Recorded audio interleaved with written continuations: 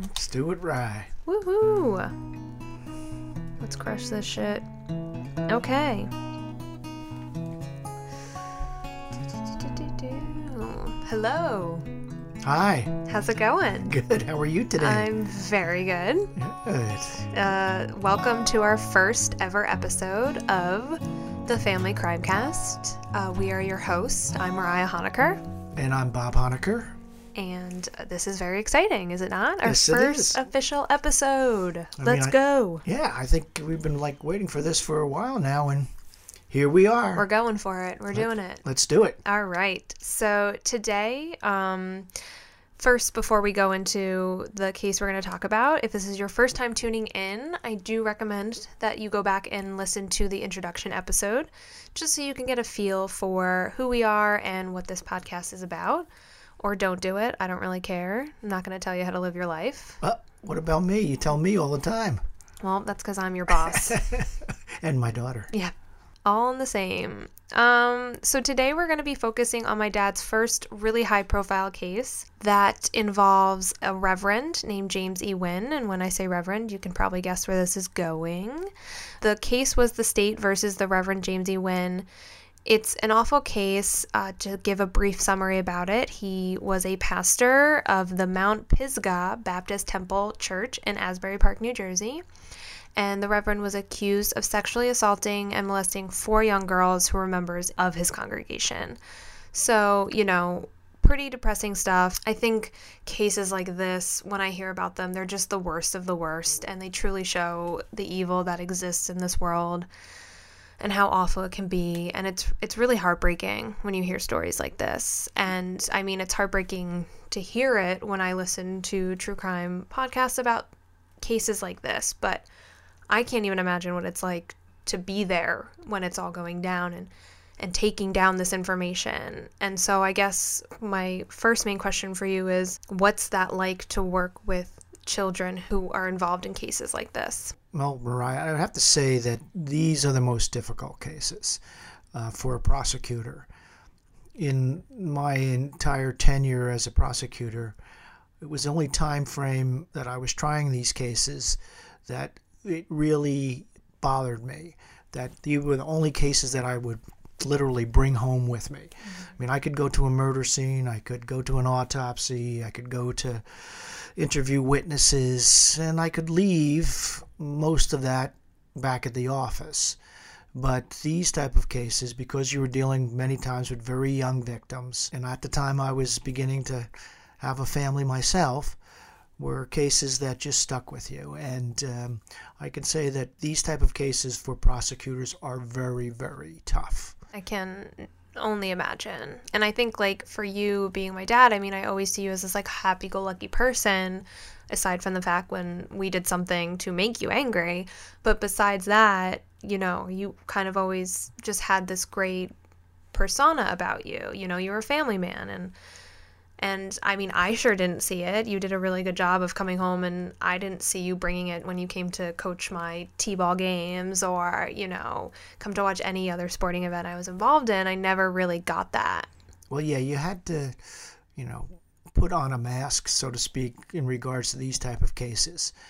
Certainly, I didn't want, my friends or family to know the real trauma and emotional drain that these cases take on a prosecutor. But they do. You would ask any prosecutor, they take their toll. But raising a family and actually doing the things you talked about alleviated the stress, because I could be with my family, and I knew that my kids were involving themselves in different activities and for the most part being happy kids. And that was important to me. Well, that's lovely. So I guess what I want to start with while talking about this case is, how did this case come about? What's the origin of it? How did this story start to be told that there was some things brewing and going on in this church? Well, in September of 1983, a couple of members of the congregation came to the prosecutor's office and met with detectives to outline certain concerns that they had about the conduct of Reverend Wynn. And so those detectives, primarily Detective Barbara Coleman and Lieutenant Reggie Wilmore, got involved in the investigation, and they first began to interview people, but then identified 4 young girls in the congregation that had accused the Reverend Wynn of molesting them in his private office in the church in Asbury Park. And so the steps of the investigation began to take the initial information, go out and find the alleged victims, and then corroborate their information through statements and any other evidence that could be produced. And what abuse did these girls endure? Well, the allegations were that Reverend Wynn, over that period of time, had actually hired these young girls to clean his office, to run errands for him, to clean his home, and he would pay them, $5, $10, $15 for this work. But each one of them, without question, were consistent in that there would be a pattern to this abuse, that he would ask them to sit on his lap, that he would kiss their neck, and that he would fondle them and touch them. And then it progressed where he would have them fondle him and touch him, and then it progressed to sexual acts. So each one of those type of activities, each girl was consistent in saying that this grooming of this behavior was what was happening to them. And how old were the girls at the time that they were abused? Well, at the time they were abused, they ranged in age from 9 to 14. So this was the period of time from 1979 to 1983. It seemed like it was a pretty tight community, this church. What did the community around that, what was their feeling as this was coming forward? Well, first of all, there was initial shock in the community that Reverend Wynn was arrested. And then within the congregation of Mount Pisgah Baptist Church, there was very, very serious divide of the congregation. I would say almost 50-50, that half of the congregation believed that he could do no wrong, that these girls were not telling the truth, that somehow they may have been put up to tell this story about him.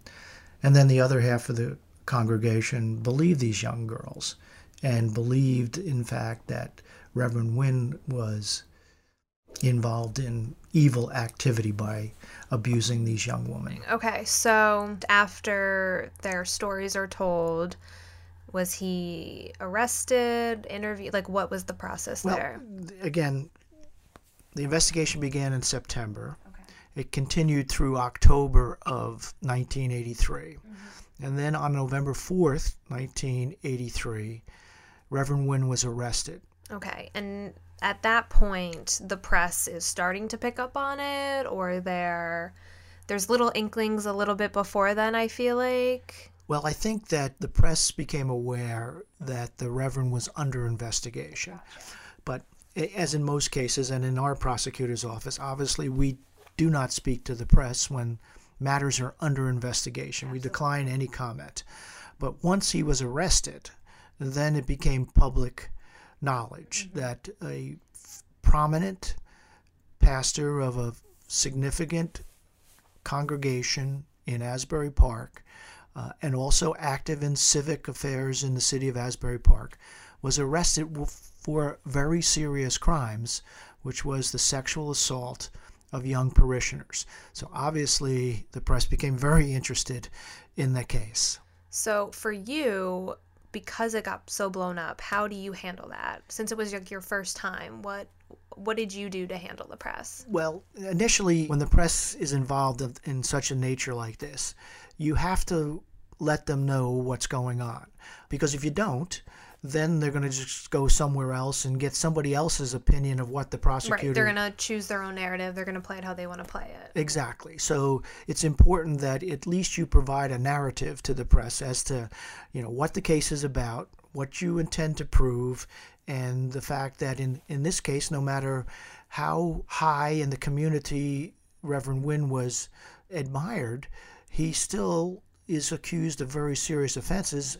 and we will do our very best to hold him accountable because we believed what these young girls were telling us. Let's get into the trial. So obviously going in, there's this complete divide between the congregation. What was it like stepping in first day of court, opening the courtroom doors? What was the vibe? What were you feeling? Well, first of all, you have to understand that this courtroom was packed. There was not a seat to be had. And literally, the congregation that was divided themselves in the courtroom. Half of the congregation who supported Reverend Wynn sat on one side of the courtroom. The other half who did not support Reverend Wynn and believed these young girls sat on the other side. So as you walked into the courtroom, you could feel the tension in the air. You could almost literally cut it with a knife, that everyone in that room was there to see what was going to happen. And so not only that, but then you had all the cameramen and women and press reporters. You're very welcome. And so it was quite, a situation where you not only knew that you had to prepare your case and do it well, but you also had to understand that every eye in that courtroom was watching your every move. All right, so no pressure. No pressure. Plus, it was my first. I hadn't been, a trial attorney for that long. Yeah, what's your status? Like, where are you at in your career right now? So, I had my career. I became a jury trial prosecutor in the summer of 1983. So I probably had, 3, 4, 5 cases under my belt by the time that Reverend Wynn was charged. And then the trial was in July of 1984. Mm-hmm. So less than a year, I was a trial attorney in the Monmouth County Prosecutor's Office. And I give credit to, at the time, my trial team leader, Linda Kenny, for having confidence in me to try this case. She was head of the sex crimes unit at the time, and First Assistant Paul Scheid, who was a great mentor during my career as well, and to give me the opportunity to try this case. And it was not an easy case. The witnesses in this case basically were your evidence. There wasn't anybody else who saw what was going on. There wasn't anybody else. There wasn't any physical evidence to corroborate their testimony. So it truly depended on those young girls. And that seems to be common, and granted, this is probably my information coming from watching Law and Order SVU, right. But is that common in cases like this, that the main evidence at your trial is testimony? Yes. In these type of cases, it very much relies on testimony of the victim. And unfortunately, defense attorneys will make an issue with that, to say whether or not testimony in and of itself is proof beyond a reasonable doubt. And that's always has to be confronted by a prosecutor, to have these witnesses, number one, tell the truth, and number two, convince that their testimony, that is, their testimony before the jury, is to be believed. I just think that is so traumatic on so many different levels, that these young girls had to go through this, had to tell the story probably hundreds of times to whoever they first reported it to the detectives in the case, then to you, then to the grand jury, and then at court in front of camera. I can't think of nowhere else I'd rather be as a teenager. I think you're exactly right. Living with a teenage daughter like yourself. What? Rainbows and butterflies? What are you talking about? Exactly. I was a delight. Okay? Yes, you were a delicate flower, that's for sure.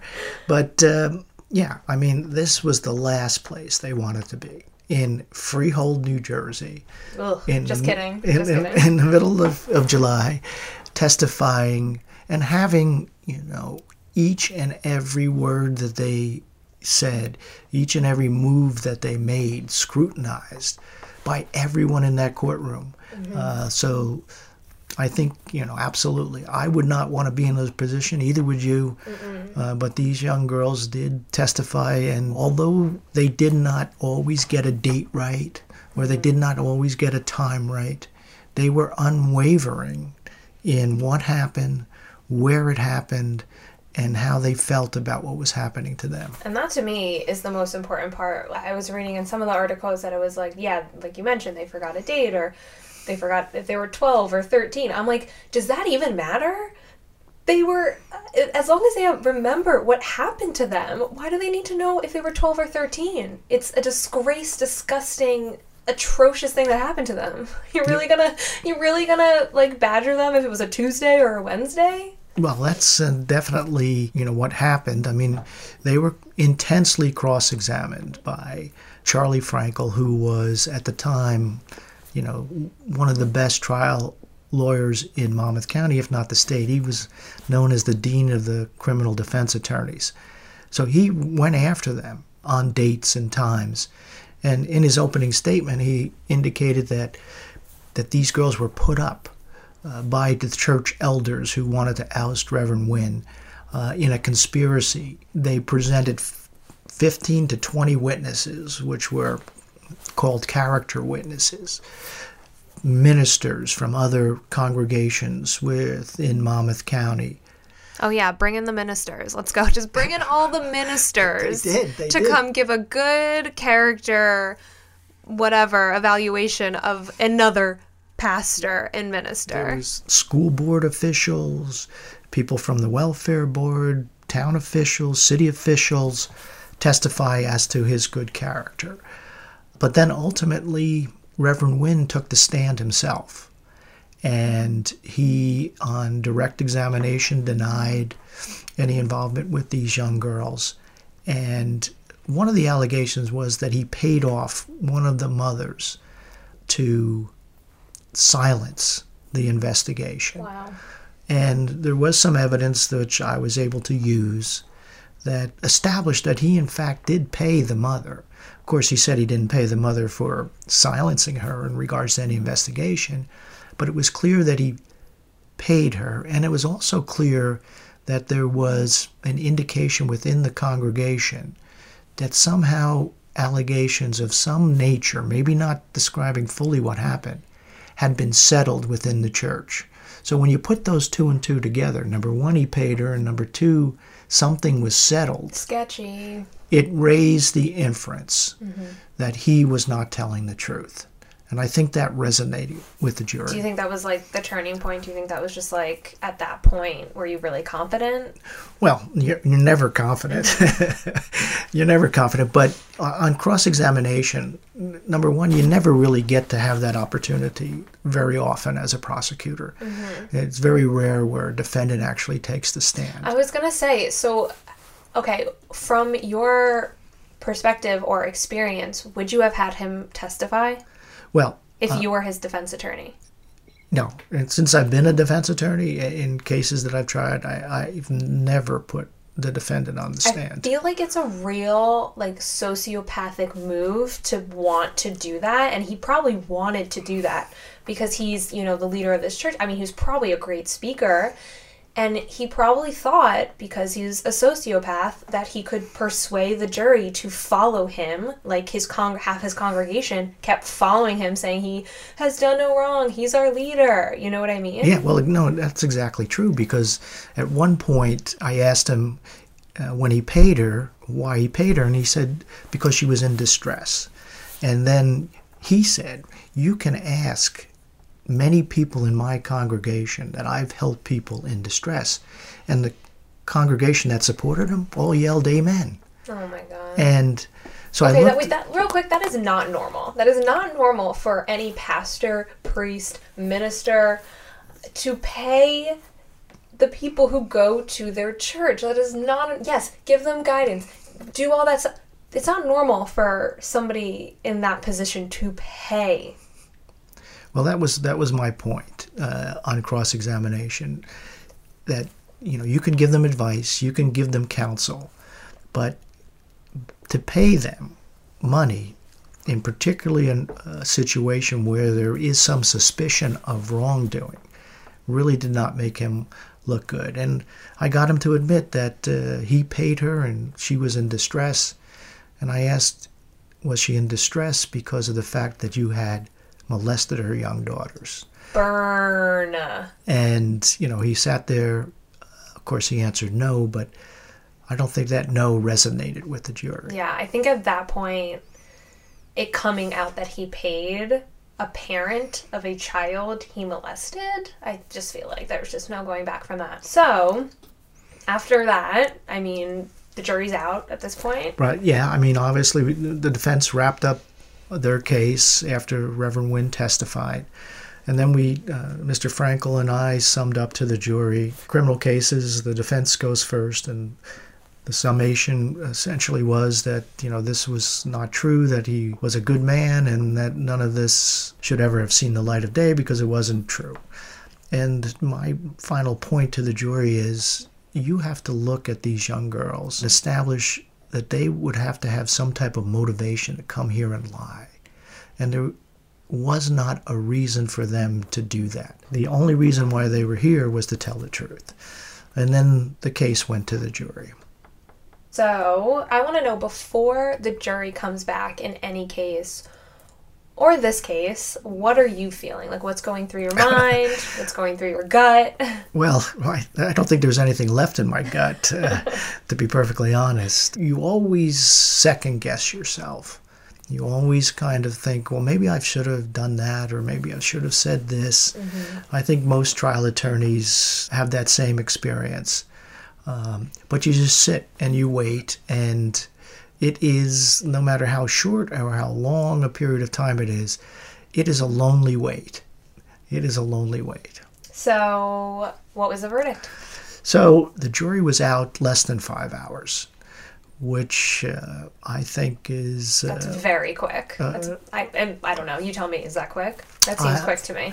Well, with 4 victims, with 12 charges in the indictment, including very serious charges, aggravated sexual assault and sexual assault, 5 hours to me was a very quick verdict. So I wasn't too sure with a quick verdict what the outcome would be. I feel like it could either, when they're quick, you're really like, all right, it could come back not guilty or it could come back guilty. Like, there's kind of, could go either way. Yeah, I mean, when you think about O.J. Simpson, that came back very quick, and people were like, what's going to happen? And O.J. Simpson came back not guilty. So crazy. You're not too sure as to what's going to happen. And then the jury came back, and the first charge that they pronounced the verdict was for aggravated sexual assault, guilty. And I knew right then and there that he was exposed to a significant period of time in jail. And ultimately, well deserved. And ultimately, he was convicted of, I think, 7 out of the 12 counts, and exposed him to up to 80 years in jail for aggregate of all the charges. All that, obviously wouldn't have happened, but that's what he faced. All right. So after he's convicted, isn't there some sort of law in New Jersey with sexual offenders like this? They have to go meet with a psychiatrist, or? Yes. In New Jersey, if you're convicted of a sexual offense, or you plead guilty to a sexual offense, you have to be evaluated by the Adult Diagnostic and Treatment Center, which is in Avenel, New Jersey. An evaluation is conducted by a psychiatrist. Tests are given to the person, and that evaluation determines whether or not you're a compulsive and repetitive sex offender. And that would determine whether or not you would go to state prison, or you would actually go to the Avenel facility to be treated if you were a compulsive and repetitive sex offender. It's a shock to a lot of people in his congregation who supported him. The evaluation came back, and he was deemed a compulsive, repetitive sex offender, that he had done this more than once, and God knows how many times he had done it. Wow. And were you surprised by that evaluation? No. I mean, my experience was that an individual who involved himself with multiple victims probably had many more. And, again, a credit to these young girls to come forward and stop the abuse of future young girls that could have occurred had they not come forward. Absolutely. And I think that, I want to give major kudos to the prosecutor's office for in 1984, not only believing these young girls, but following it through from start to finish, and, putting somebody very, very, very bad away for a long time. Oh, yeah, it was a big credit. We had, Investigator Barbara Coleman and Lieutenant Reggie Wilmore worked very hard in the case, putting it together. And then the team that handled the case did a great job. And unfortunately, they had a young prosecutor who was dedicated to this particular case and saw it through to the end. That's awesome. So, as awful as this case is, I feel like in every bad situation, there is some sort of positive thing to come out of it. What would you say the positive thing to come out of this case was? One thing was that after this case, I got my first promotion in the office. I became director of the... Moving on up? I started to move on up. I became director of the Child Abuse and Sex Crimes Unit in the office. So I was... Dun-dun. I was head of, Law and Order? Yes. It's like not Special Victims Unit. Maybe my favorite show that I watch every single night. So that was a nice positive thing, and I began to deal pretty much extensively with these type of cases. Those type of cases, again, stick with you, and I was there for about 2 years doing that. But I followed through with Prosecutor K to establish the Monmouth County Child Abuse Task Force, which over the next 20 years developed interdisciplinary relationships with other agencies to deal with the issue of child abuse, and ultimately building a child advocacy center for young victims to come forward and not be traumatized like we discussed before of giving a statement over and over, but coming to a safe place to tell somebody what happened and have them to be believed. That's so, so important, and that really is a positive thing to come out of this ugly situation. Yes, it was. It had some good aspects, and I think these aspects continue today with the fine work that detectives and prosecutors do with child abuse and child sexual abuse victims. Great. I think that's an excellent place to end. Oh, great. I'm glad. Hey, we got the first one in the bank, right? I know, the first ever episode. Thank you so much for listening. To anybody who has started following us, thank you so much. We appreciate all the support.